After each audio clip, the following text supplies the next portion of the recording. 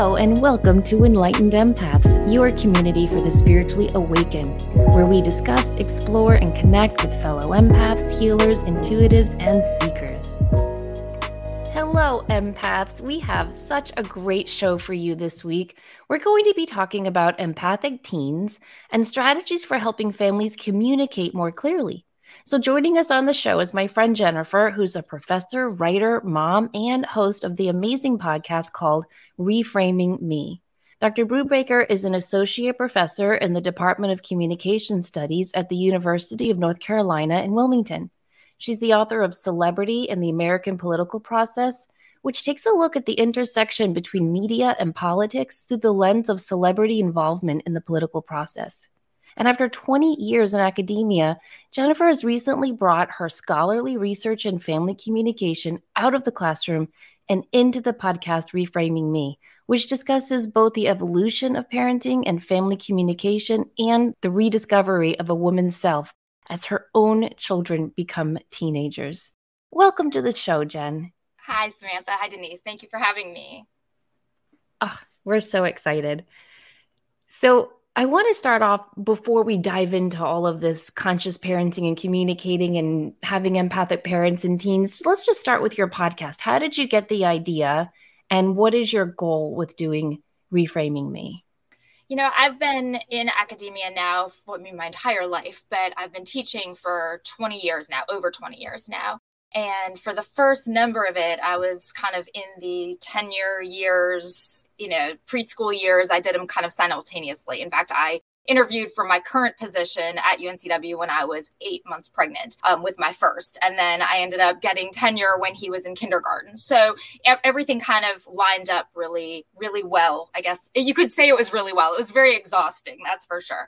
But, as my kids have gotten older and I've kind of realized that I've been doing 2 full-time jobs simultaneously in a way, because, when you're a professor, it's a little bit, I think my situation has been different than a lot of people's working mothers, because a lot of most working mothers, especially pre-COVID days, were in the office or, they were at work. And so there was really a distinction between the stay-at-home moms and the working moms. Whereas someone in my profession, I had that flexibility. So I would be able to be at the kids' school and doing the kids' stuff and then doing my work at other times. So I was balancing these 2 different things, which was great, but exhausting. And then as the kids got older and reached those teen years, they started getting more independent, like they're supposed to. And I started thinking, I need something else. I need something for me. And I didn't really know what that was.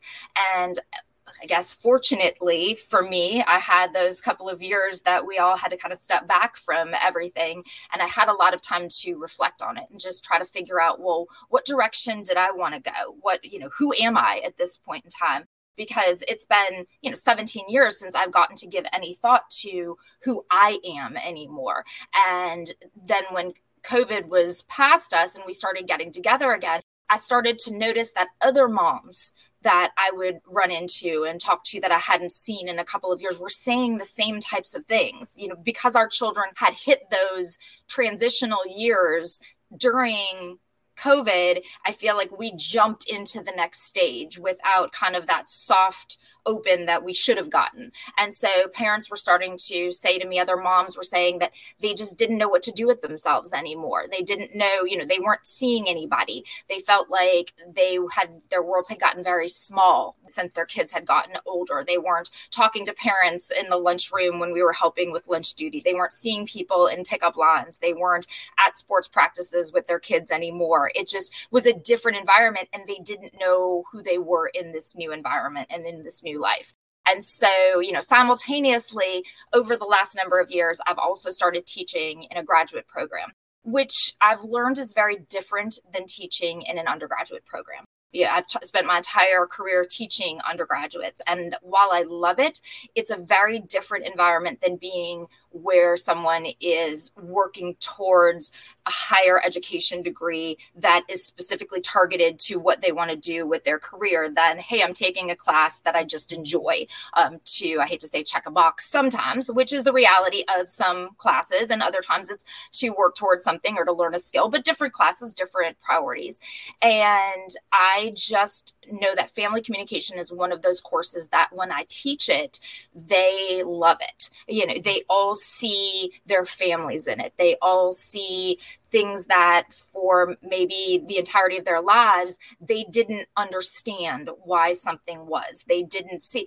And hopefully then taking that knowledge with them as they left the class. The difference is that they're 20. The parenting stuff and the family dynamic stuff and the child, raising children's things, they just, they're 20 years from that, 15, 20 years from that. And so to them, it's just a theoretical, which is great.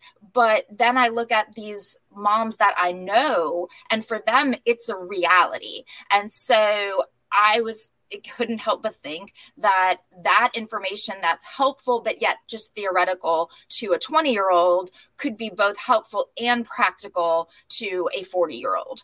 And so that's kind of, all of those pieces coming together, and a lot of meditation and a lot of journaling is what led me to create this podcast. All right. So you mentioned about how moms feel this sense of who am I now when we go through that stage of being, it's so different when they're little and they need you, and then they get into high school and they don't, but they do. Then they leave the nest. Our kids are very similar in age. Denise's kids are a little bit older, but we've all been there trying to figure out, how do I talk to my kids now? What are some tips and strategies you have for connecting with teens, especially little empathic teens who are feeling everything and, expressing themselves and confused and filled with doubt? Right. I think the biggest, in fact, in the very first episode of the show, I started with this. And I think that I started with it because I think it's so much the foundation for moving into this stage, is this idea of trying to balance stability and change. And in family communication, we refer to this as a relational dialectic, that they're two concepts that on the surface seem to be polar opposites, stability and change. But the reality is we need to maintain both of them in order to have a healthy, functioning relationship. And so we're constantly navigating a balance between the two. And as they're moving into and moving through these teenage years, it's one that we are constantly needing to navigate, because once they get to this tween, early teen point, like my youngest is 13. So as she's getting to this stage, I need to change with her because she's changing so rapidly. I can't expect to be the same parent to her that I was to her 5 years ago. Similarly, I can't be the same parent to her that I am to my almost 17-year-old, who's my oldest. And because he's at a different point than she is. And then I have my middle, who's almost 15, who is at a different stage somehow than both of them, despite the fact that they're all so close in age. But that's the thing with teenagers, is they're constantly changing and constantly evolving. And I think a trap that so many parents fall into is they are a parent, they know how to be a parent, and this is a parent. But when the child that you're parenting is not the same person, you can't expect to be the same parent that you were either. And so I think that that's a primary thing that parents of teens need to understand, is that no matter how good your strategies worked when they were 5 or they were 8 or 10 or whatever, that can't be the same parenting that you use when they're 15.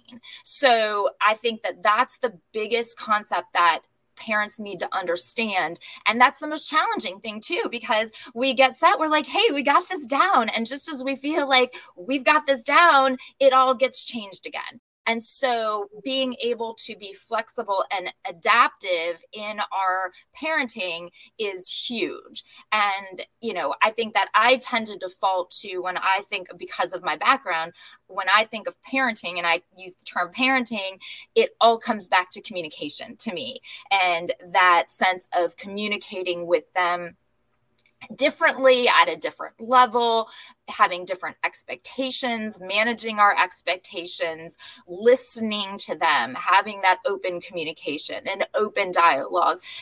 So much of what I try to preach sometimes is it all kind of comes back to communication, recognizing the power that you have in the words that you say to them, and recognizing what they're saying and what the power is in the words that they're saying, and just understand that everything, highly functioning families tend to really understand that everything is interaction based. And that's really, when we're studying families and from a communication perspective, we look at it that everything is interaction based, that you can't look at one exchange without recognizing that it's built on something that happened prior, and it's going to impact something that's going to happen in the future.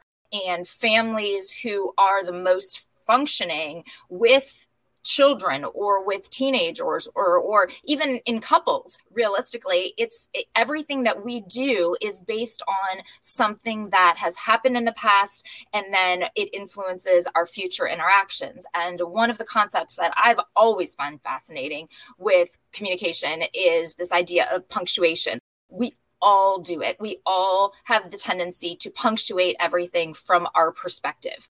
I did this because you did that.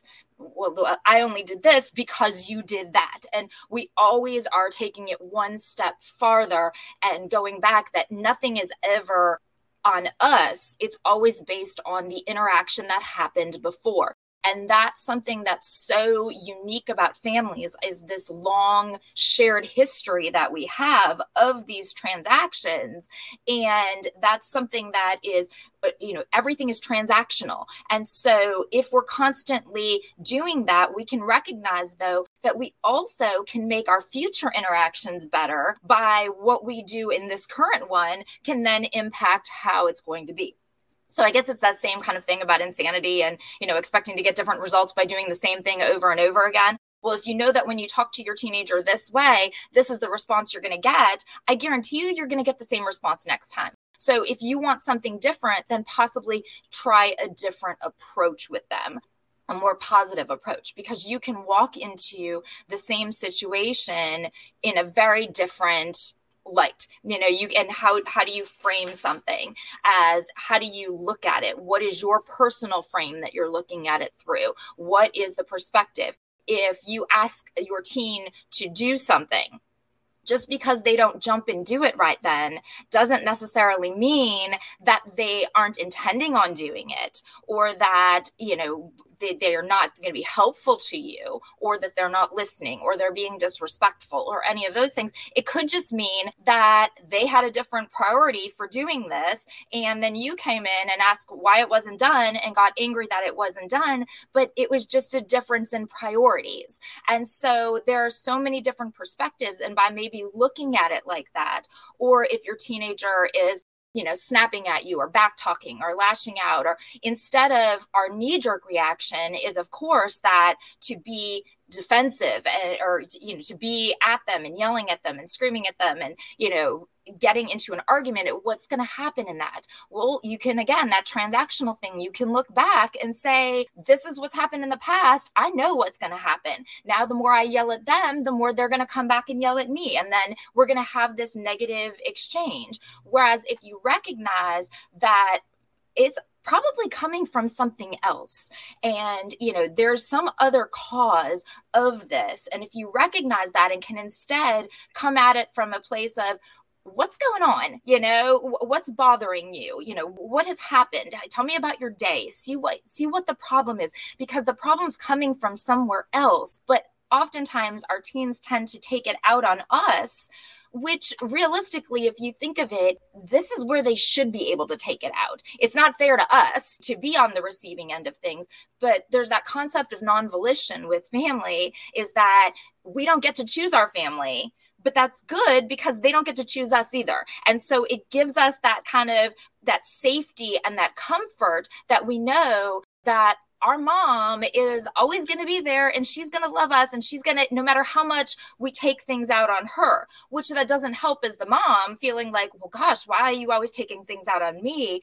But it's that you've given them that unconditional love that shows them that they can take out their frustrations from the world on you. And while they shouldn't be doing that, you can also kind of keep that from happening from when it does start to happen, recognizing what is causing this and what is underneath this and starting to get to that problem, which is the root of their issue, and trying to help them deal with that and try to show them how to channel their feelings appropriately, I guess.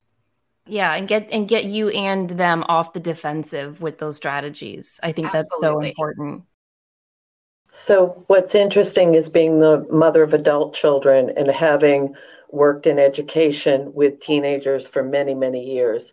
What it really comes back to is encouraging people to be who they came here to be, not who you think they're supposed to be. Every person on this planet wants to feel respected. They want to feel seen.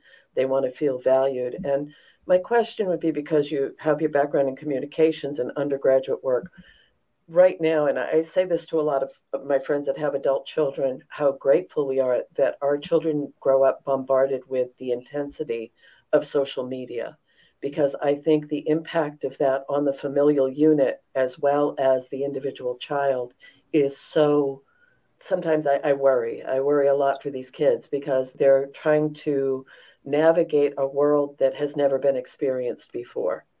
And if people are stuck in the old paradigms of parenting or relationships, it can limit them really stepping into finding a way to, and survive is a heavy word, but for some kids, that's what it is. Oh, absolutely. Absolutely. And I think that, I know I personally saw that a lot during COVID, that, my children really, two of them in particular, really gravitated towards online platforms for interaction with people and, meeting other people and living in almost these simulated worlds. But that was the only world that they had at that point. And, you're right. Parents who don't embrace, I think is probably not necessarily the proper word for it, but social media is here, and, my background is also, it's in media studies. I mean, that's, media studies, media effects. That's what my PhD is, focused on partially. And it's here, and we need to embrace it. We need to figure out how can we incorporate this into our lives. And I oftentimes get asked by people, when should we let our kids have phones? When should we let them text? When should we let them use social media? And, my answer is oftentimes very different than a lot of people's answers. And my feeling is as early as possible. And that, I know a lot of people kind of look back at, how could you say that? We need to keep it. But my thoughts on that are, the sooner you give them access to this, the more you can look over their shoulder and teach them how to use it properly. And, like my 7-year-old niece, she has a phone, and, she has a phone. I mean, she has an iPad, I guess. She has an iPad and an Apple Watch is what she has for safety purposes, the Apple Watch. And then she has the iPad, I guess, to just call us all the time. But to give them these things early on, it allows you to go in through their text messages, to read what kinds of things they're saying to their friends. I know I gave my children phones basically as early as they wanted them, or iPods. I guess my oldest had an iPod first. And, when they see their text messages, set up rules, know that you're going through things. When you see something that you don't like, that way you have the ability to kind of teach them how to use it properly. We had strict rules on, but they only came from learning experiences that made these rules happen. Things like you don't take part in a group text. Group texts are not good. Group texts over 3 people, there were ones for each of the classes, their whole homerooms had a group text, and things got out of control in the group texts, and things were, said and screenshotted. And so that's when you start, okay, you see how this is happening, dance like no one's watching, but text like it's going to be read by, in court kind of thing. You want to look and realize that you can't put things down that you don't want someone to screenshot. You can't send a picture that you don't want somebody to share. And you can hold their hand and show them. But I mean, I kind of have made the metaphor in the past of giving someone a cell phone and social media use is the equivalent of giving someone a car and the ability to drive. You know, my oldest just got his license. My middle, it just took driver's ed. I wouldn't let him go out and drive the car. There are rules to it. He has to spend, you know, by law, 60 hours driving in the car with me before I give him, you know, the ability to drive by himself. Well, if you just hand a 15-year-old, you know, Snapchat or TikTok and say, okay, you know, now you've reached 15, the magic age, here's these technology. Well, what do they do with it? They haven't been taught how to properly use it. And whereas I think if you give, you know, I mean, now it's the age seems to be younger, but you are constantly monitoring it and you are talking to them about it and you are going through and you're sitting and watching TikToks with them. And, you know, it does place the burden on the parents that you have to be familiar with the technology. You have to be on it watching their phones. You have to be reading text messages and you have to be communicating with them. But the reality is we should be kind of doing those things anyways, but now we're kind of forced to because of that. So my perspective on social media might be a little bit different than others, but that's the reasoning behind why I'm coming from where I'm coming. Yeah. You know, I gave my kids phones in middle school and I had my techie friend put so many restrictions on their phones. We don't know how to turn them off now, all these years later. My kids can't look up bathing suits. Last night, my daughter was trying to look up bathing suits and it was like, sorry, this is restricted. She can't go to Victoria's Secret or Pink, nothing. Oh, that's funny. And I'm like, well, I don't know how to turn it off. So I'm just leaving it as is. That's funny because my nearly 17-year-old still has to have app requests approved because I can't figure out how to turn it off. And he's not like the techie one, you know, and so I'll still get that he requests an app. And, you know, I mean, thankfully he's, you know, an easygoing kid and, you know, doesn't care. But that, yes, I get that. I completely agree. We've turned on things that we're not 100% sure how to turn off. No, and I have all their passwords to open their phone written down. And I said, if I'm paying the phone bill, absolutely, I need to have access. It doesn't mean I'm looking at it and going through it, but I just think as a safety thing, you need to have that. And I watch too much Dateline, so exactly. And you know, that is, you know, and having that access to things and knowing, you know, I can get into any of their stuff. And, you know, the reality is they can get into my stuff too. There's never been and that's when I say about being open with your kids, we kind of have this like, yeah, they can unlock my phone, you know, of course they can. And I can unlock their phones and they know that I can do that. I can go through their phones if I wanted to. But that's something also when we talk about this changing and this evolution of our parenting over time is that whereas I am perfectly okay with going through my 13-year-old phone if I want to, and I wouldn't have any qualms about telling her I'm, you know, looking through your phone. Whereas I would go a little bit less through my 15-year-olds. I don't really necessarily, it's kind of, we're at that point that it's like a privacy thing. I wouldn't look at my 17-year-olds unless there was a reason, you know, if I had a concern, but ideally if I had a concern, I would go to him about it first. It's not like I would just be delving through his phone, looking for evidence. I mean, if I had that kind of situation come up, then, you know, by all means, I have that ability. But, you know, a lot of times I'll see in these parenting groups that, you know, on Facebook and stuff that people post, you know, I just found this from in my child's room, you know, what do I do? And it's like the fact that that's your first thing is to ask strangers, like ask your child about it. You know, hey, do you have this secret TikTok account? You know, do you have are you vaping? Have you, you know, whatever it is, talk to, you know, I found this in your room. Can you explain what it is? And by having that communication, but a lot of times that's not people's knee-jerk reaction to actually just communicate with their kids. And I can't help but feel like sometimes I think that might be the problem of how we got here too, a little bit. Yeah, I agree completely.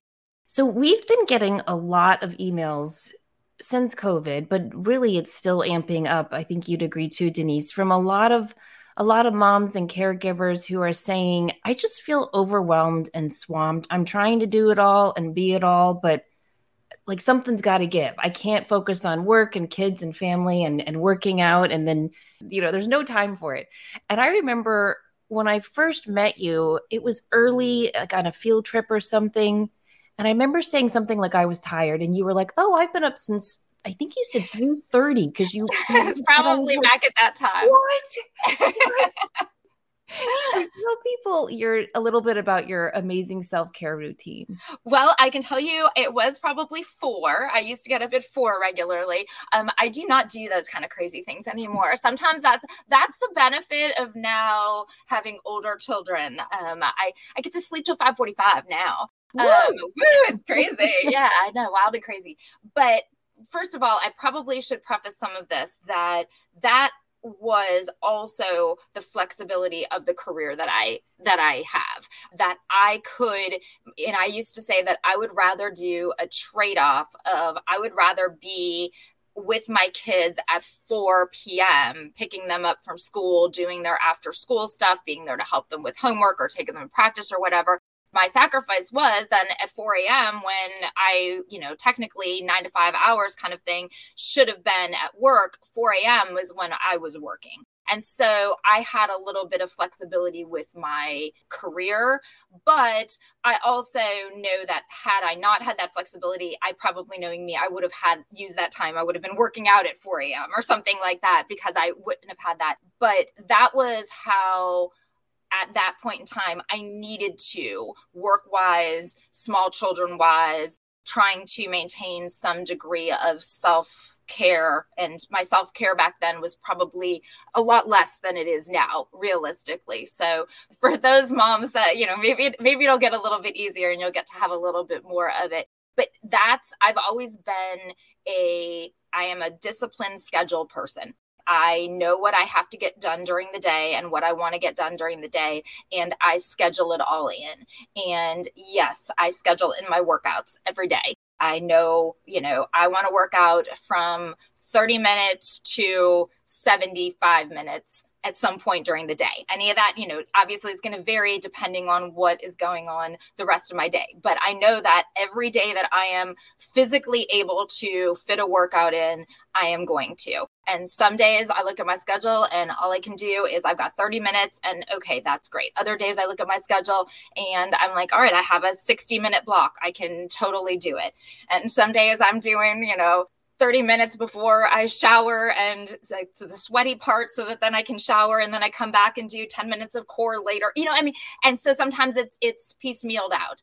I always schedule it in. It's the same thing with my meditation. I get up earlier than I would if I didn't meditate, but I have set up a, pretty strict morning routine for myself.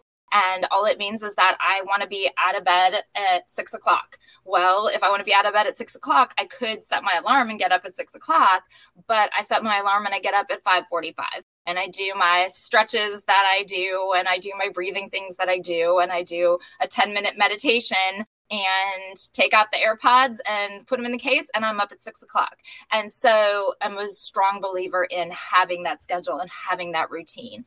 And, it is a sense of discipline is really what it is, because you can't do it you can't be motivated to do it because motivation is going to go away. And so, you need to be more disciplined in it, that this is what I'm going to do. And eventually kind of get used to it, I guess. But the schedule is a very big thing, and priorities. And, priorities for me has always been what's more important for me to do this or me to do that. And so, when I don't watch TV really, the only time I ever watch TV, 2 times. I watch TV when I do laundry. That's my reward. I get to watch TV when I do laundry. And, oftentimes we'll have shows together that maybe our family will sit down and watch in the evening kind of thing. And that's really it. Do I enjoy TV shows? And would I like to watch TV shows? Absolutely. I do.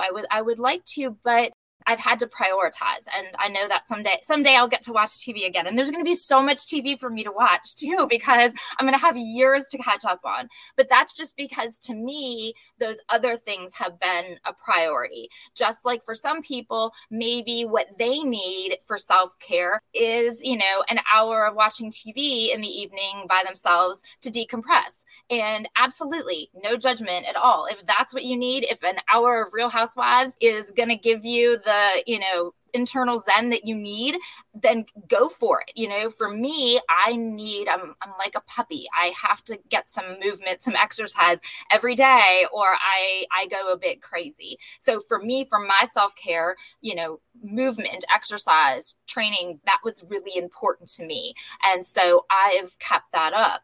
Similarly, I've always kind of had the trade-off of what's most important to me, to be with the kids and to play with them when they're little and to be, involved in everything, or to have my house be clean and have my house be picked up and have my house be perfect. Did it make me crazy that the house was always a disaster? Absolutely. But there was limited time. So I had to prioritize. And to me, playing with the kids was, important. Just like my job has always been, I know it sounds so silly to say, but I've always kind of looked at my job like that's my free time. That's my me time. I'm like, some people play tennis. I go to work, but I've kind of, for years, I had to do that because I knew that I was kind of investing in my future, so to speak.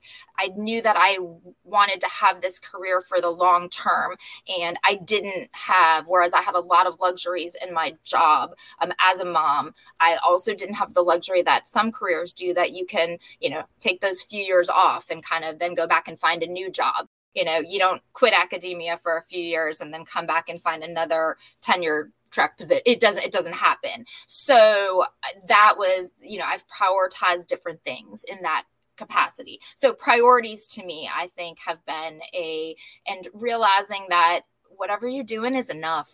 You just do that's something that unfortunately has come to me much later. And I think that has really helped with, if you want to talk self-care and an internal Zen type of thing, recognizing that whatever I'm doing, it's enough. Earlier years, nothing was ever enough to me. I never, I would push myself and push myself and push myself, and it was still never enough. And now recognizing that, what, I tried, I did my best. This is what I got. And recognizing that has definitely helped me a lot. Yeah. Oh gosh. I remember when my kids were little and I was working, I used to count. I would lay in bed at night and I would count how many hours I got to spend with them and how many hours I had to spend at work. Yep. And if work won, I fell asleep guilty. Mm-hmm. It was terrible. And so I always try to remind parents and caregivers that every stage of our life is a season. It's not your life. I think when you're in it, in the mix of it, and you're on the floor and you're messy and all of it, feels like your whole life, but it's a season. And every season changes and we have to change with it. I do like what you said about discipline, because the motivation, sure as anything, does pass. So you gotta commit to it. But yeah, I think that's super important. The other aspect of the self-care, and we have a really varied audience. There are single parents who are doing it all on their own, who may not have the resources to go to a gym or to the luxury of having a co-parent, or there's so many variables. But what you're also is so important is learning the self-care. So as your children transition into that next stage of more independence, you don't hit that place of I'm not needed anymore. And you see it from when they're little to tweens, from older teens into young adulthood. And if you haven't established any form of self-care or self-preservation, there's a I think for most parents who have enjoyed that role, there is a loss, there's a grief when your children grow up. And you have to redefine the parameters of what your life looks like and what your relationship looks like with your children. But if you've done any little thing throughout that process that keeps you knowing you, it makes those transitions just a tiny bit easier. Absolutely. I know that was a driving force in me really focusing on this podcast was, there was a time that I kind of hit that I started to look at it like, okay, it's all downhill from here. Like, everything's really good. I'm like, I love my life the way that it is. And being someone who is really prone to anxiety and concern about the future, I was awake at night, most nights, just thinking about what this is going to be. Like, everything's going to be gone. They're all going to leave me. And, then I'm going to be left with what? With nothing. And looking at it, and I think that so many women do, it's a cultural standard that is kind of put on us. I mean, when you look at how it is always framed of, empty nester syndrome and leaving the nest. And, it's like, if it's like, now it's empty and empty's bad. That's what we've been trained to see things as, to just be individuals who are living it for those tiny moments when you get a speck, a crumb, a phone call, a visit, and we just kind of we're going to be nothing in between once our children are grown. And I don't think that that's true. And I don't want that to be true. I hope that's not true. I mean, I'm really hanging on to the fact that that's not going to be true. But I don't want that to be true. And I don't think it should be, and I know that in one of the episodes I did the math, and I'm like, I intend on living to like at least 100. I mean, I don't do all this yoga and take all these supplements and eat all this, healthy food for me not to. That's my goal. And I'm 46, so what is it going to be? Am I just going to exist for the next, 50 plus years? I hope not. So that's, I think, the way that we have been trained to think, and we need to untrain that it's not like we get to this point and our kids are raised and like, okay, well, I guess I'm not going to cure cancer. I'm not having any more kids. I guess I'm done. Society doesn't need me anymore. And that's not what it is. And so that's what I'm really hoping to do with this show, is kind of create this community of women who recognize that this isn't the end. There is life after raising children, and there is your life after raising children. It's just a matter of trying to figure out what that is for you. And ideally that you can have support in figuring this out. And so, I've tried to balance this show. Initially, it just started off that it was just going to be this family communication perspective, because my thought is, well, if nothing else, I'm getting stuff out there and hopefully somebody will, do it. And it's like writing a journal article that hopefully somebody will read someday. But it is, it is scholarly material and scholarly research. So I'm like, if nothing else, it checks my box on my career path that I'm doing this. But as I got into it, and I'm realizing that it's more than that. It's not just how we communicate with our teens now. It's also, you're right, putting that in the bank. It's starting to invest in ourselves for, you save for the kids' college fund, same kind of thing. Like, we need to put our own college fund here. Like, we need to put stuff in the bank for us for when they get to that point, so that we have something left and we have something we can withdraw from that we can use. And so that's also, and so I started these little Jenna Zen prompts as well that are, because I'm not a good journaler. I have never, I'm a great yogi. I'm great with meditation. I always feel like when I sit down to write in a journal, it's Dear Diary, I can't believe what happened today. Like, I'm 9 years old. That's what I feel when I would journal in the past. And so, having a prompt to start from is kind of what has helped me build a journaling practice. And so I have, in these Jenna Zen episodes, I've put forth a prompt, and I try to do it in all the episodes as well, but put forth a prompt of, the first one we started with, I think, was the first one that I started my recent journaling practice with, this idea of, what would I be? Who would I be if I was truly free? And it's like, wow, these aren't things you think about in a normal, but it's a foundation for building up to finding that inner piece of you that it never goes out. That little spark of who you were before you were a mom, it doesn't go out. You've just got to kind of find it again. And it's not going to be the same that it was, but you need to kind of figure out what it's going to become. And so I've kind of put these prompts out there in these Gen Zen episodes as well as another facet of raising teenagers, essentially, because it's not only raising teenagers and communicating with teenagers and with our families, it's also, hey, let's just put a little 5 minutes in here or there to kind of for ourselves to figure those things out about ourselves as well. And so, the approach that I've kind of tried to take with this is multifaceted. Like, I'm going to give you the knowledge. I'm going to give you what I have, because I have all of these years of information in my head, all of this reading that I've done, all of these lectures I've put together, all of this research that I've done. And I want to share it with somebody who's going to need it and use it like now, not just people who are going to use it. Maybe it'll be interesting in 20 years if I remember it, kind of thing. And so that's one facet of it. And then this other facet is this self-reflection and this finding, your inner peace, this inner Zen, this inner joy that I think so many people have lost, because realistically, that's going to come back and help your family too. If you have this inner joy, it's going to come out and it's going to make your family better too, and make your communication better too.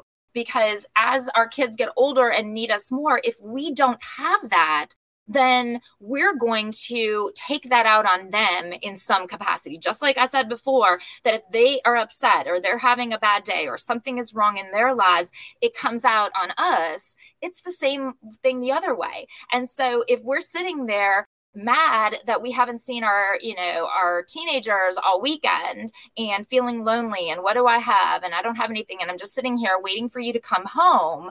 And then, they're out again. And it's like, now you're angry that they're gone again. Are you angry that they're gone again, or angry that you're alone again and that you don't have anything to fill that void?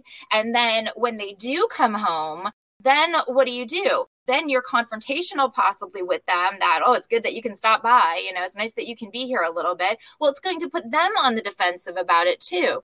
And then what? Then they're going to look at you like you need them to make yourself whole. And Samantha, when you mentioned about conscious parenting, that's really part of it, is that when you need your child to make you whole, to complete you, that doesn't mean you have a good relationship with them. That's it's very close to codependency, really. And, it's those enmeshed relationships. Whereas if you have something of yourself and something for yourself, then you can be happier and you can be content. And then when they can be happy and they can be content, and you can have these connected lives instead of having enmeshed lives that depend on one another. And so, yes, the Gen Zen, or ideally, is trying to complement the family communication with teens. And then ideally, I want to kind of build this community up so that people don't necessarily feel like they're alone in this, because a lot of times that is the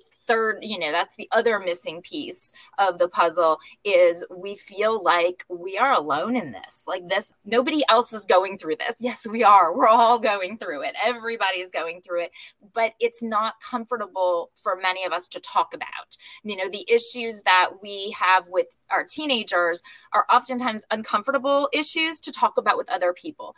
So sometimes it's because there are bigger issues, they're more embarrassing, or there are more uncomfortable issues to talk about. Or, sometimes it's just you feel like it's a violation of your teenager's privacy, or it's their story to tell. It's their life. And so for a variety of reasons, we don't, even with our closest friends, sometimes we don't have this ability to talk to other people. So we end up trying to manage these issues on our own and feel like we have to keep these inside.